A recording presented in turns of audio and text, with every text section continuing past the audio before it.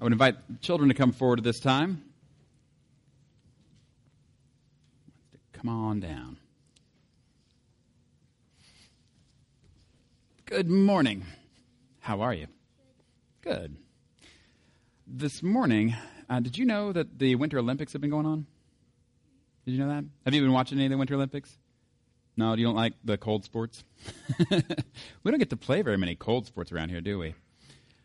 I do like watching them, though. I like watching especially things like snowboard cross, which is just weird but exciting. And I also like watching curling, which is exciting but in a very different way. But those are some of the sports I like. But you know what they all have in common? All these sports at the Olympics, what do they have in common? Is that everybody's wanting to get what? What do they want to win? If they get first place, what do they win? A medal, yeah. What kind of medal? What do you think? Is it gold medal, silver medal, bronze medal? What are they wanting to get? Gold medal, that's right. Yeah, that's what they're wanting to get. And that's what they get if they get first place. And that got me to thinking that there is actually something in the Bible that Christians talk about as being the golden rule. Have you ever heard of that? Yeah, well, you're getting ready to hear about it. So it's a good thing you came today. Here we go. So it's something that Jesus talks about where it has to do with how we treat other people. And this makes sense because he did say, when somebody asked him what the greatest commandment is, love the Lord our God with all of our heart and soul and mind and strength, and we're to love our neighbors as ourselves. And we say, okay, what's that look like? How do we do that? Now, have you seen the movie Encanto? Yes. Yeah, you like it? I do too. There's actually a lot of stuff I like about it, but there's this one part in there where Mirabel is supposed to be working things out with her sister. You remember this? And then she's talking with her uncle, and she's like, yeah, but my sister this, my sister that, my sister this. And he's like, whoa, whoa, whoa, whoa, whoa. It's not about her fixing things. It's about you fixing it with her. And I love that part because it reminds me of this golden rule. All right, you ready to hear what it is? All right, here it is. This is in Matthew chapter 7. And Jesus says, okay, says, so in everything, do to others what you would have them do to you. For this sums up the law and the prophets. In other words, if you're forgetting all the laws, and you're like, I can't remember. Am I supposed to do this? He's like, don't worry about that. Here's the thing, that this is what it actually looks like to love your neighbor as yourself. And he says, to do to others what you would have them do to you. So here's what that means. A lot of times what we do is we think of somebody who we're not getting along with. And we think, okay, how should I treat them? You go, well, what did they do to me? I'll just do the same thing to them. That makes sense, right? That's what most people do. But that's not what Jesus says is the golden rule. Or we could go, well, I know what I'll do. I'll think about how they would treat me if the situations were reversed. If I were in their place, what would they do to me? And then I'll just treat them like that. Is that what we should do? No, a lot of people live like that. That's not what Jesus says to do. And it makes sense that he would not say to do that, because what we're doing there is looking at somebody that we think we're really sure that they are doing what is wrong. And then we're going to say, so I'm going to take this person that I think is doing wrong, and I'm going to use their behavior as a standard for my behavior? That's weird. That's just saying I want to do wrong too. What? And so Jesus has a much higher standard, and he says, here's what you do instead. You think about that person that you're not getting along with, and you say, okay, if they were to do right by me, what would that look like? And then he says, now go do that to them. And that is what we call the golden rule. And it kind of makes sense, doesn't it? Because most people in the Olympics don't get the gold medal, do they? No, most people don't. But some do. And Jesus says in this whole world, most people don't take this narrow road. But some do. And he said, you know what? It's actually the way that leads to life. And that's a life with God that goes on forever. So, we might forget a lot of things. But let's try to remember this one.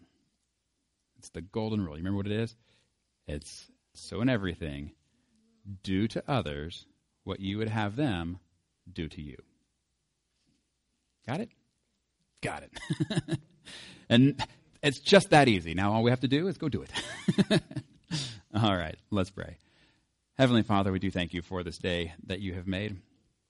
And God, we do thank you for showing us the ways that are good and right and true. And God, we know that on our own, it just is not possible to follow this way. But Lord, we know that we're not on our own, that you are with us, that you give us your Spirit, that you walk with us and you encourage us, and that you strengthen us, and you remind us of what is good and true and right. And God, even in the times when we fall down and we mess up, you help us get back up, and you help us keep on going in your way. God, we thank you for being so good and so forgiving. We pray this in Jesus' name. Amen. All right.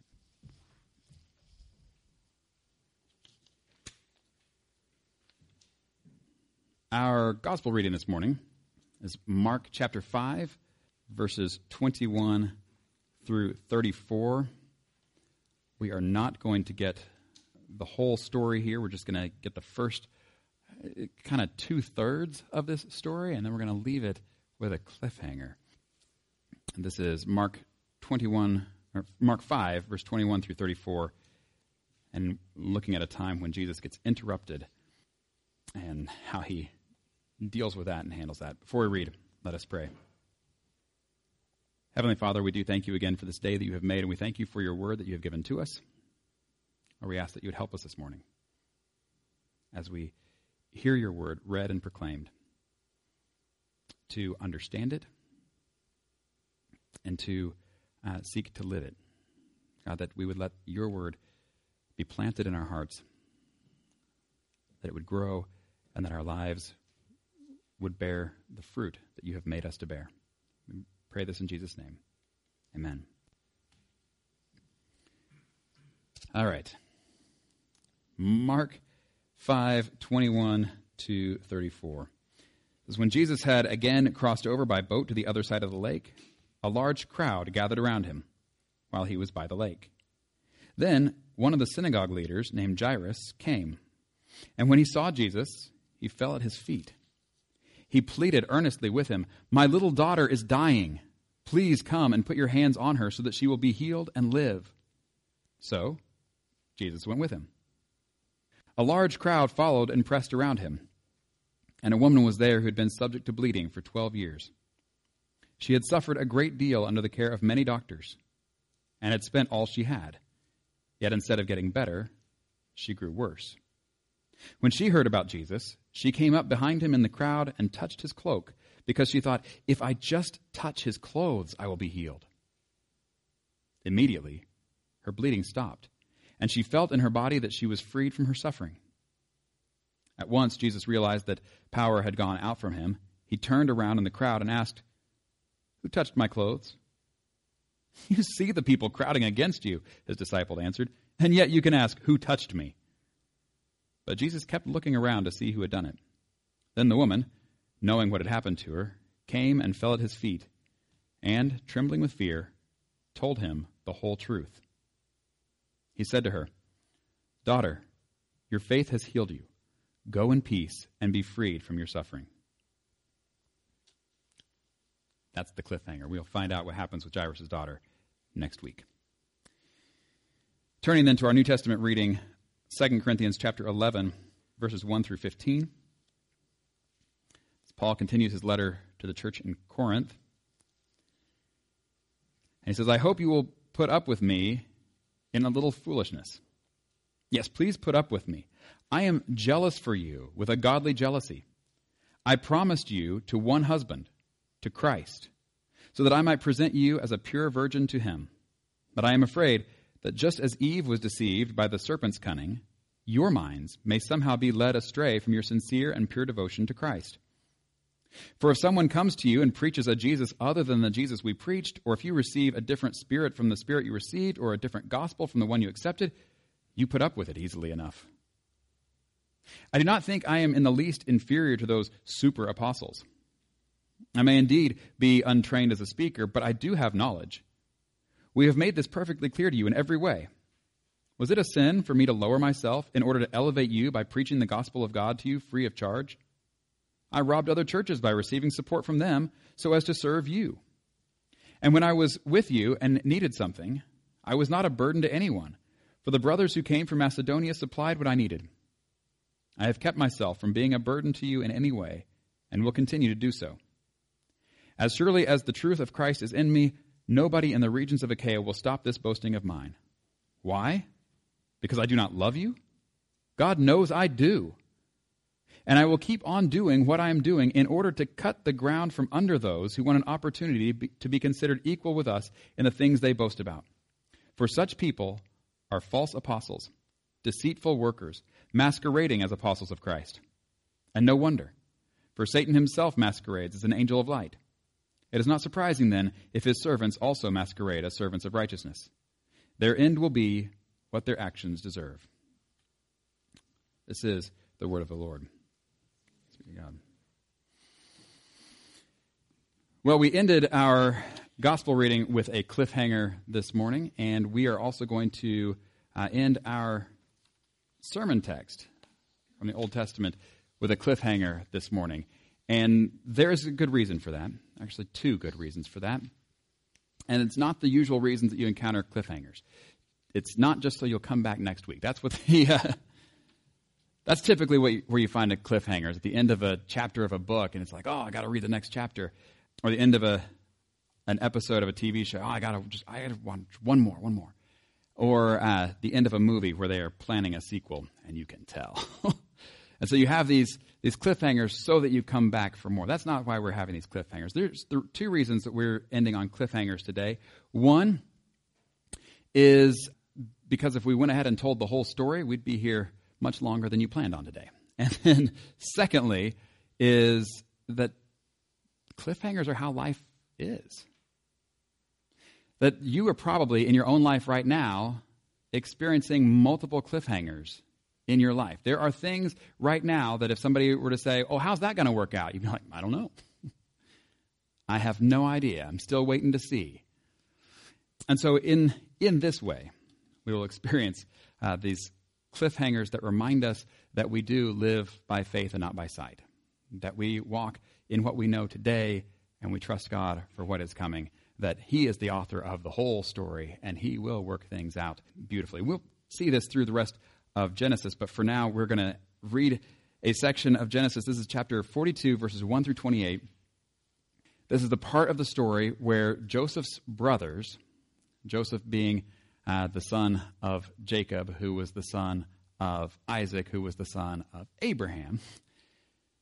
Joseph's brothers had sold him into slavery in Egypt because they were jealous of him because of the favoritism his father showed him, as well as the dreams that he had that seemed to put him over them.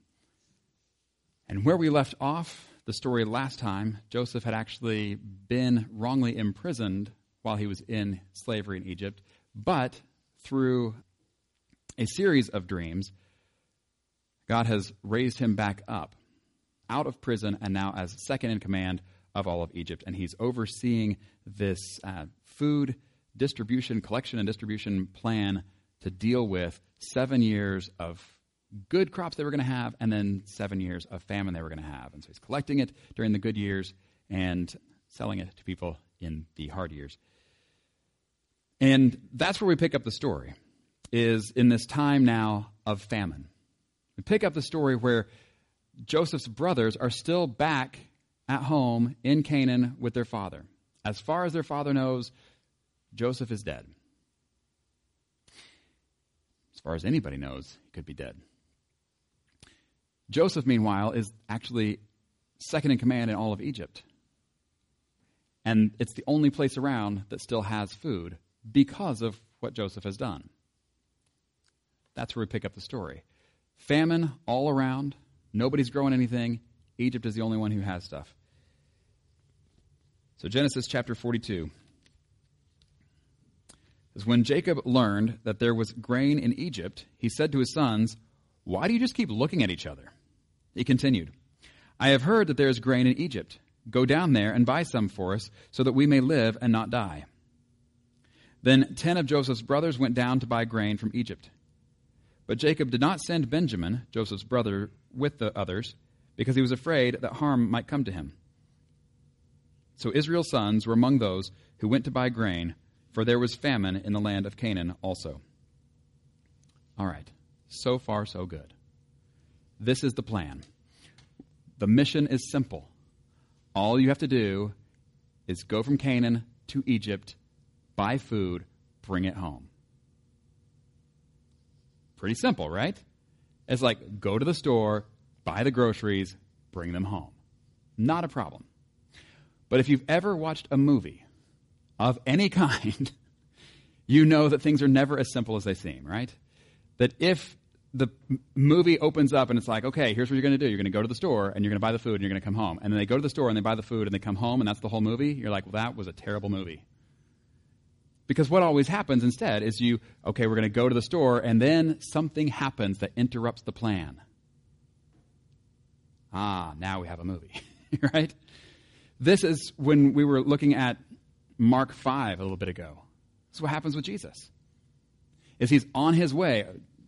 Jairus says, come, heal my daughter. And Jesus is on his way, but then doesn't just happen that easily. Something interrupts. I go, ooh, well, how's he going to respond? What's he going to do? Because it's in these interruptions to our plans, it's these interruptions to what we think is going to be I'll just go over there, we'll just do that, no problem.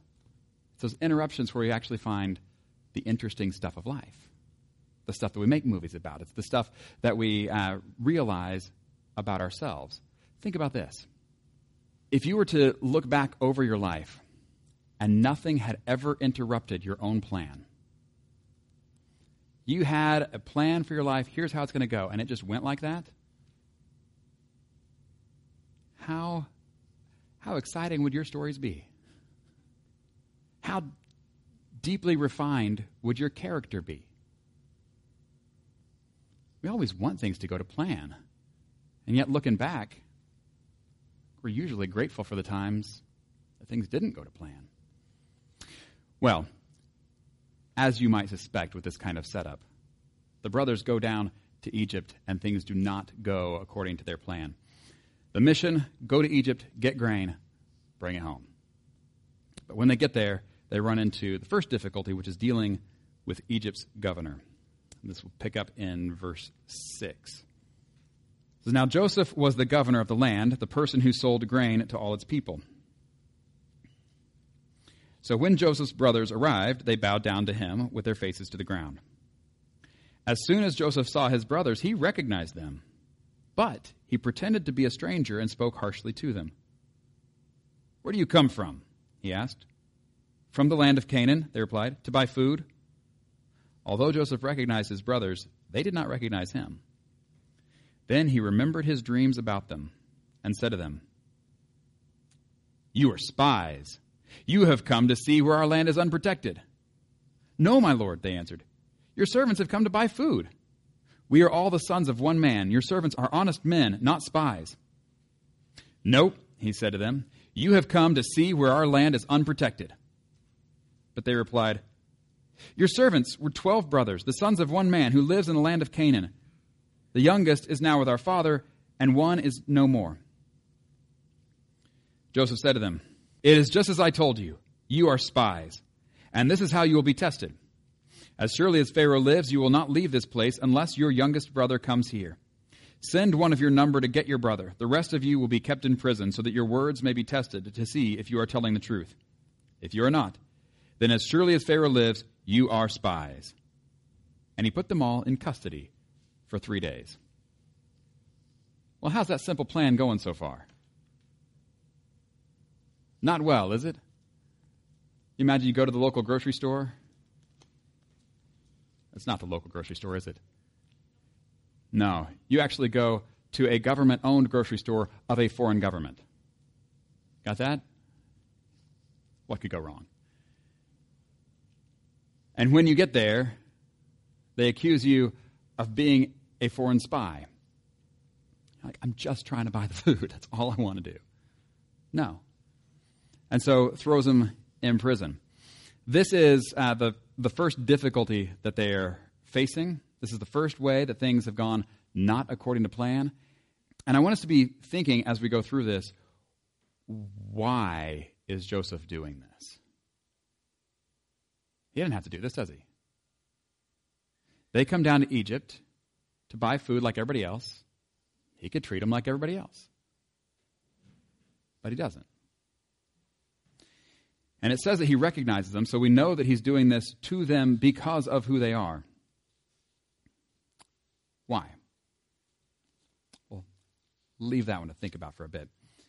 Picking up the story, verse 18, after they have been in prison, all of them, for 3 days. It says, on the third day, Joseph said to them, do this and you will live, for I fear God. If you are honest men, let one of your brothers stay here in prison, while the rest of you go and take grain back for your starving households. But you must bring your youngest brother to me, so that your words may be verified, and that you may not die. This they proceeded to do. So this is the second mission. Here's what it is. All you have to do is go back to Canaan now, get your youngest brother, and bring him. Seems pretty simple, right? Pretty straightforward. Think that's going to go just as easily as the first one has? Yeah. Probably going to run into some difficulties here too. And the first difficulty that they run into, before anything else happens, is they have to deal with their own consciences. These are the 10 brothers who sold Joseph into slavery all those years ago. And so listen to how they talk to each other about this. They said to one another, surely we are being punished because of our brother. We saw how distressed he was when he pleaded with us for his life, but we would not listen.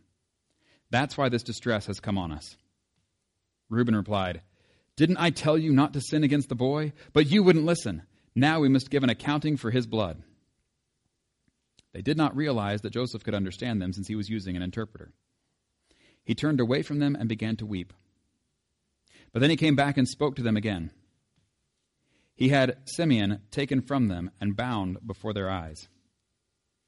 Joseph gave orders to fill their bags with grain, to put each man's silver back in his sack, and to give them provisions for the journey. After this was done for them, they loaded their grain on their donkeys and left. Do you hear how they are interpreting the situation that they found themselves in as kind of this karmic justice? How they are receiving back kind of what they did to somebody else? Here they are, this Egyptian governor who seems not willing to listen to them as they are begging him. And then they think back on it and they're like, you know what? This is what we deserve. This is what we deserve because there was a day many years ago where we did this exact same thing to our brother. Do you remember when we were listening to him in the pit and he's crying out to save his life and we refused to listen?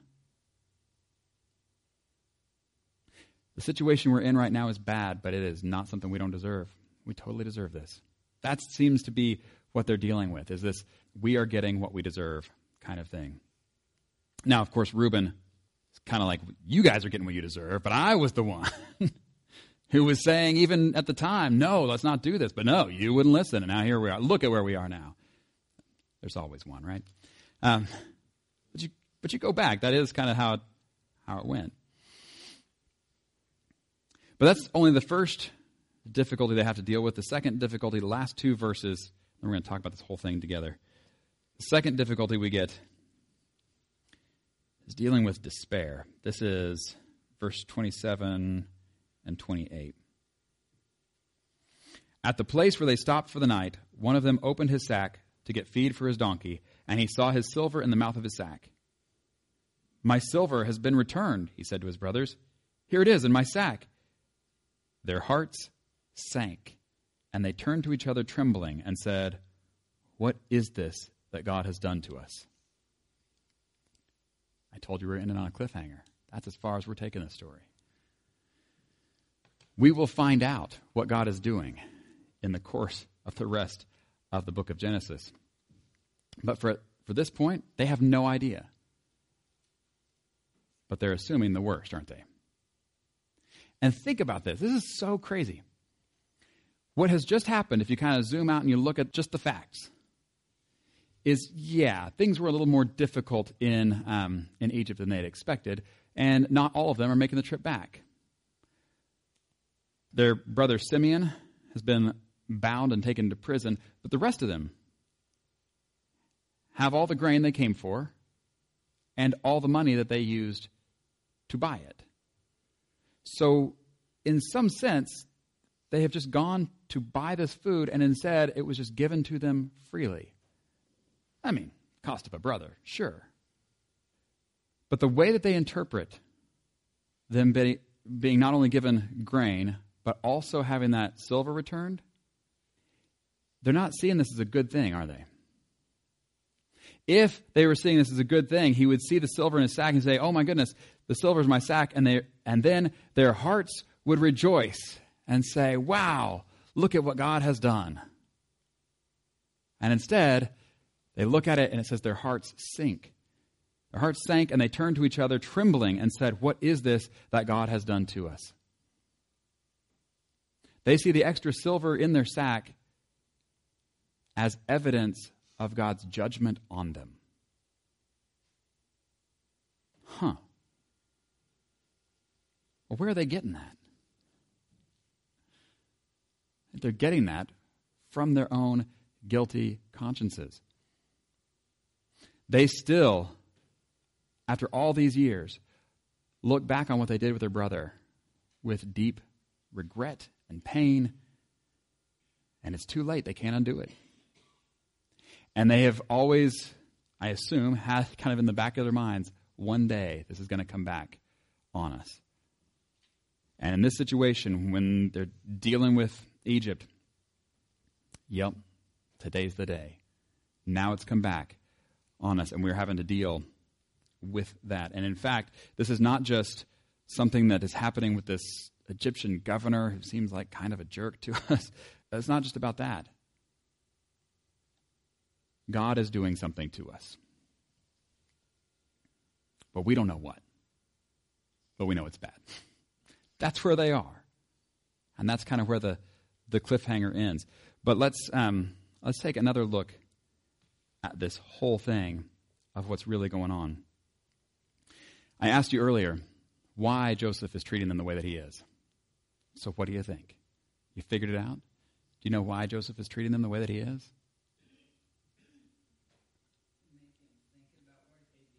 Ooh, that's good. To make them think about what they did. See, there are several ways you could answer why Joseph is doing what he's doing. And one is just simple vengeance. You did it to me, I do it to you. I don't think that's what's going on. There is something going on here, though, that is a fitting kind of punishment fitting the crime sort of thing, where, you remember when Joseph came to Egypt? He was wrongly accused and imprisoned. And here his brothers come to Egypt, and what happens with them? They get wrongly accused and put in prison. Yeah. And so there is a sense where you're going, this does kind of match up pretty nicely. And so you could say, well, he's just doing to them what they did to him. But he's not. When you look at how he's treating his brothers, it is with, yes, he's speaking to them harshly, that sort of thing. But he's actually being pretty good to them. Yes, he wrongly accuses them and puts them in prison. How long was he in prison? A minimum of 2 years. He puts them in for 3 days. Not exactly apples to apples there. And then I also think if he were doing this just as vengeance and retribution, we wouldn't have that moment where he's weeping, right? And he certainly wouldn't return their silver to them. Like the way that I read this, Joseph has already forgiven his brothers for what they did to him. And he is not treating them this way because he's still bitter and angry about what they did to him. He's not treating them out of his own bitterness. It's like what Jan said. He is wanting them to think about what they've done. But he's also wanting to test them and see who they are now. It's been a long time since he's seen these people. Are they still who they were? He's not who he was. We've watched him. We've seen him change a lot in the time since he last saw his brothers. Well, what about them? Have they changed at all, or are they still the same guys that sold him into slavery all that time back? Don't know. Let's find out. And this, I think, is part of what's going on. We're getting that testing of them, that interruption to their own plan and their own schedule, and we'll get to see, okay, when things don't go their way, who are they now? Earlier on in life, when things didn't go their way, they tried to figure out a way to make it work for them. How about now? In our Wednesday night Bible study, we're all the time asking, how does this point to Jesus? We do that here as well. And this particular story, I think, points to Jesus in a lot of ways. But I'll point out a couple of them. One is the way in which Joseph makes them face up to their sin. When Reuben says, now we must give an accounting for his blood, I think that's right. That they are being held account for that. But that doesn't mean that they're actually getting the punishment they deserve, are they? If it were a one-to-one, you did this to me, therefore I do this to you, they would be in trouble. But it's not. They are getting the grain they've asked for. They are getting the silver back. They're getting it all for free. They are and being sent home accordingly. They held in prison for a little bit, but that's not as punishment for what they did, but it's more this being held accountable for what they've done.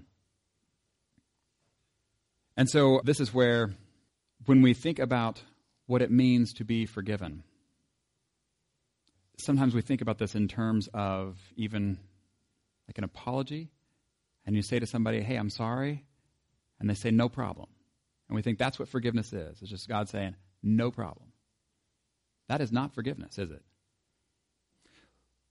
God does not say that our sin is no problem. No big deal. Didn't even notice. But instead, it is the response of saying, it is a problem, but I'm going to deal with it. It is a problem, but I will take care of it. And so this is where confession comes in, that when it comes to forgiveness, it is important that we actually do face up to our sin and the consequences of sin and the seriousness of sin, even though we are already assured of the grace and the mercy and the forgiveness that we have in Jesus. And you can read all through the New Testament. As Paul talks about, that doesn't mean because we have this grace that we should just go on sinning. Oh, I guess it's no big deal to sin then, huh? No, it is. It really, really is. And if we're not facing up to that, we're not taking it seriously. And I think that's what Joseph is doing with them, is having them face up to what they've done, but doing so in an environment of grace and mercy and forgiveness. And if you're thinking there's still an elephant in the room we've left out, you're correct. This story is certainly not over. But even for now, one of the other ways that this points to Jesus is that those 9 brothers go free because one doesn't. Did you notice that? He keeps one brother bound and in prison so the others can go free. In other words, Simeon is kind of taking what they deserve, and they go free.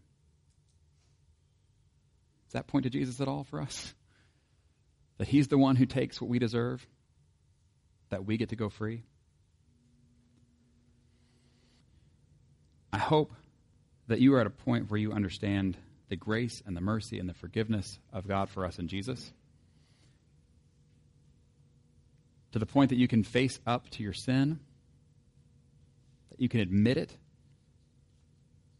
you can honestly and openly admit what it is that you have done that you knew you should not have done, that you did anyway, that you can admit it, knowing that there will be consequences, but that there will be forgiveness. That you would be able to do so also knowing that Jesus has already taken care of that he has paid the price so that we can be free, and therefore can receive the blessings of God as the blessings they are, rather than as these brothers did, where they see the silver in their sack and they just think it's further evidence that God is against them, that this is somehow going to go even worse. There is a context for everything.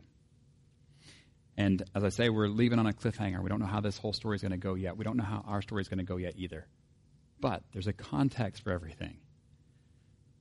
And in the same way that if you are reading a book of a certain genre, if it is a comedy or if it is a tragedy, you may not know all the twists and turns the story is going to take, but you have a pretty good idea of which kind of story this is, and therefore how it's going to turn out.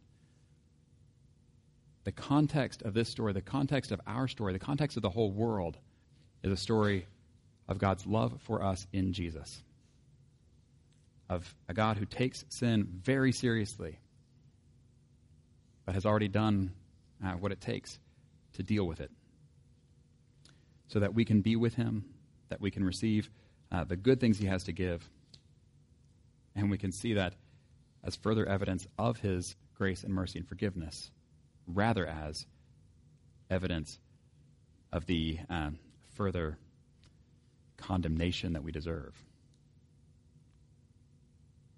Paul reminds us, therefore there is no condemnation for those who are in Christ Jesus. With that, let's not let our hearts sink. Let our hearts rejoice.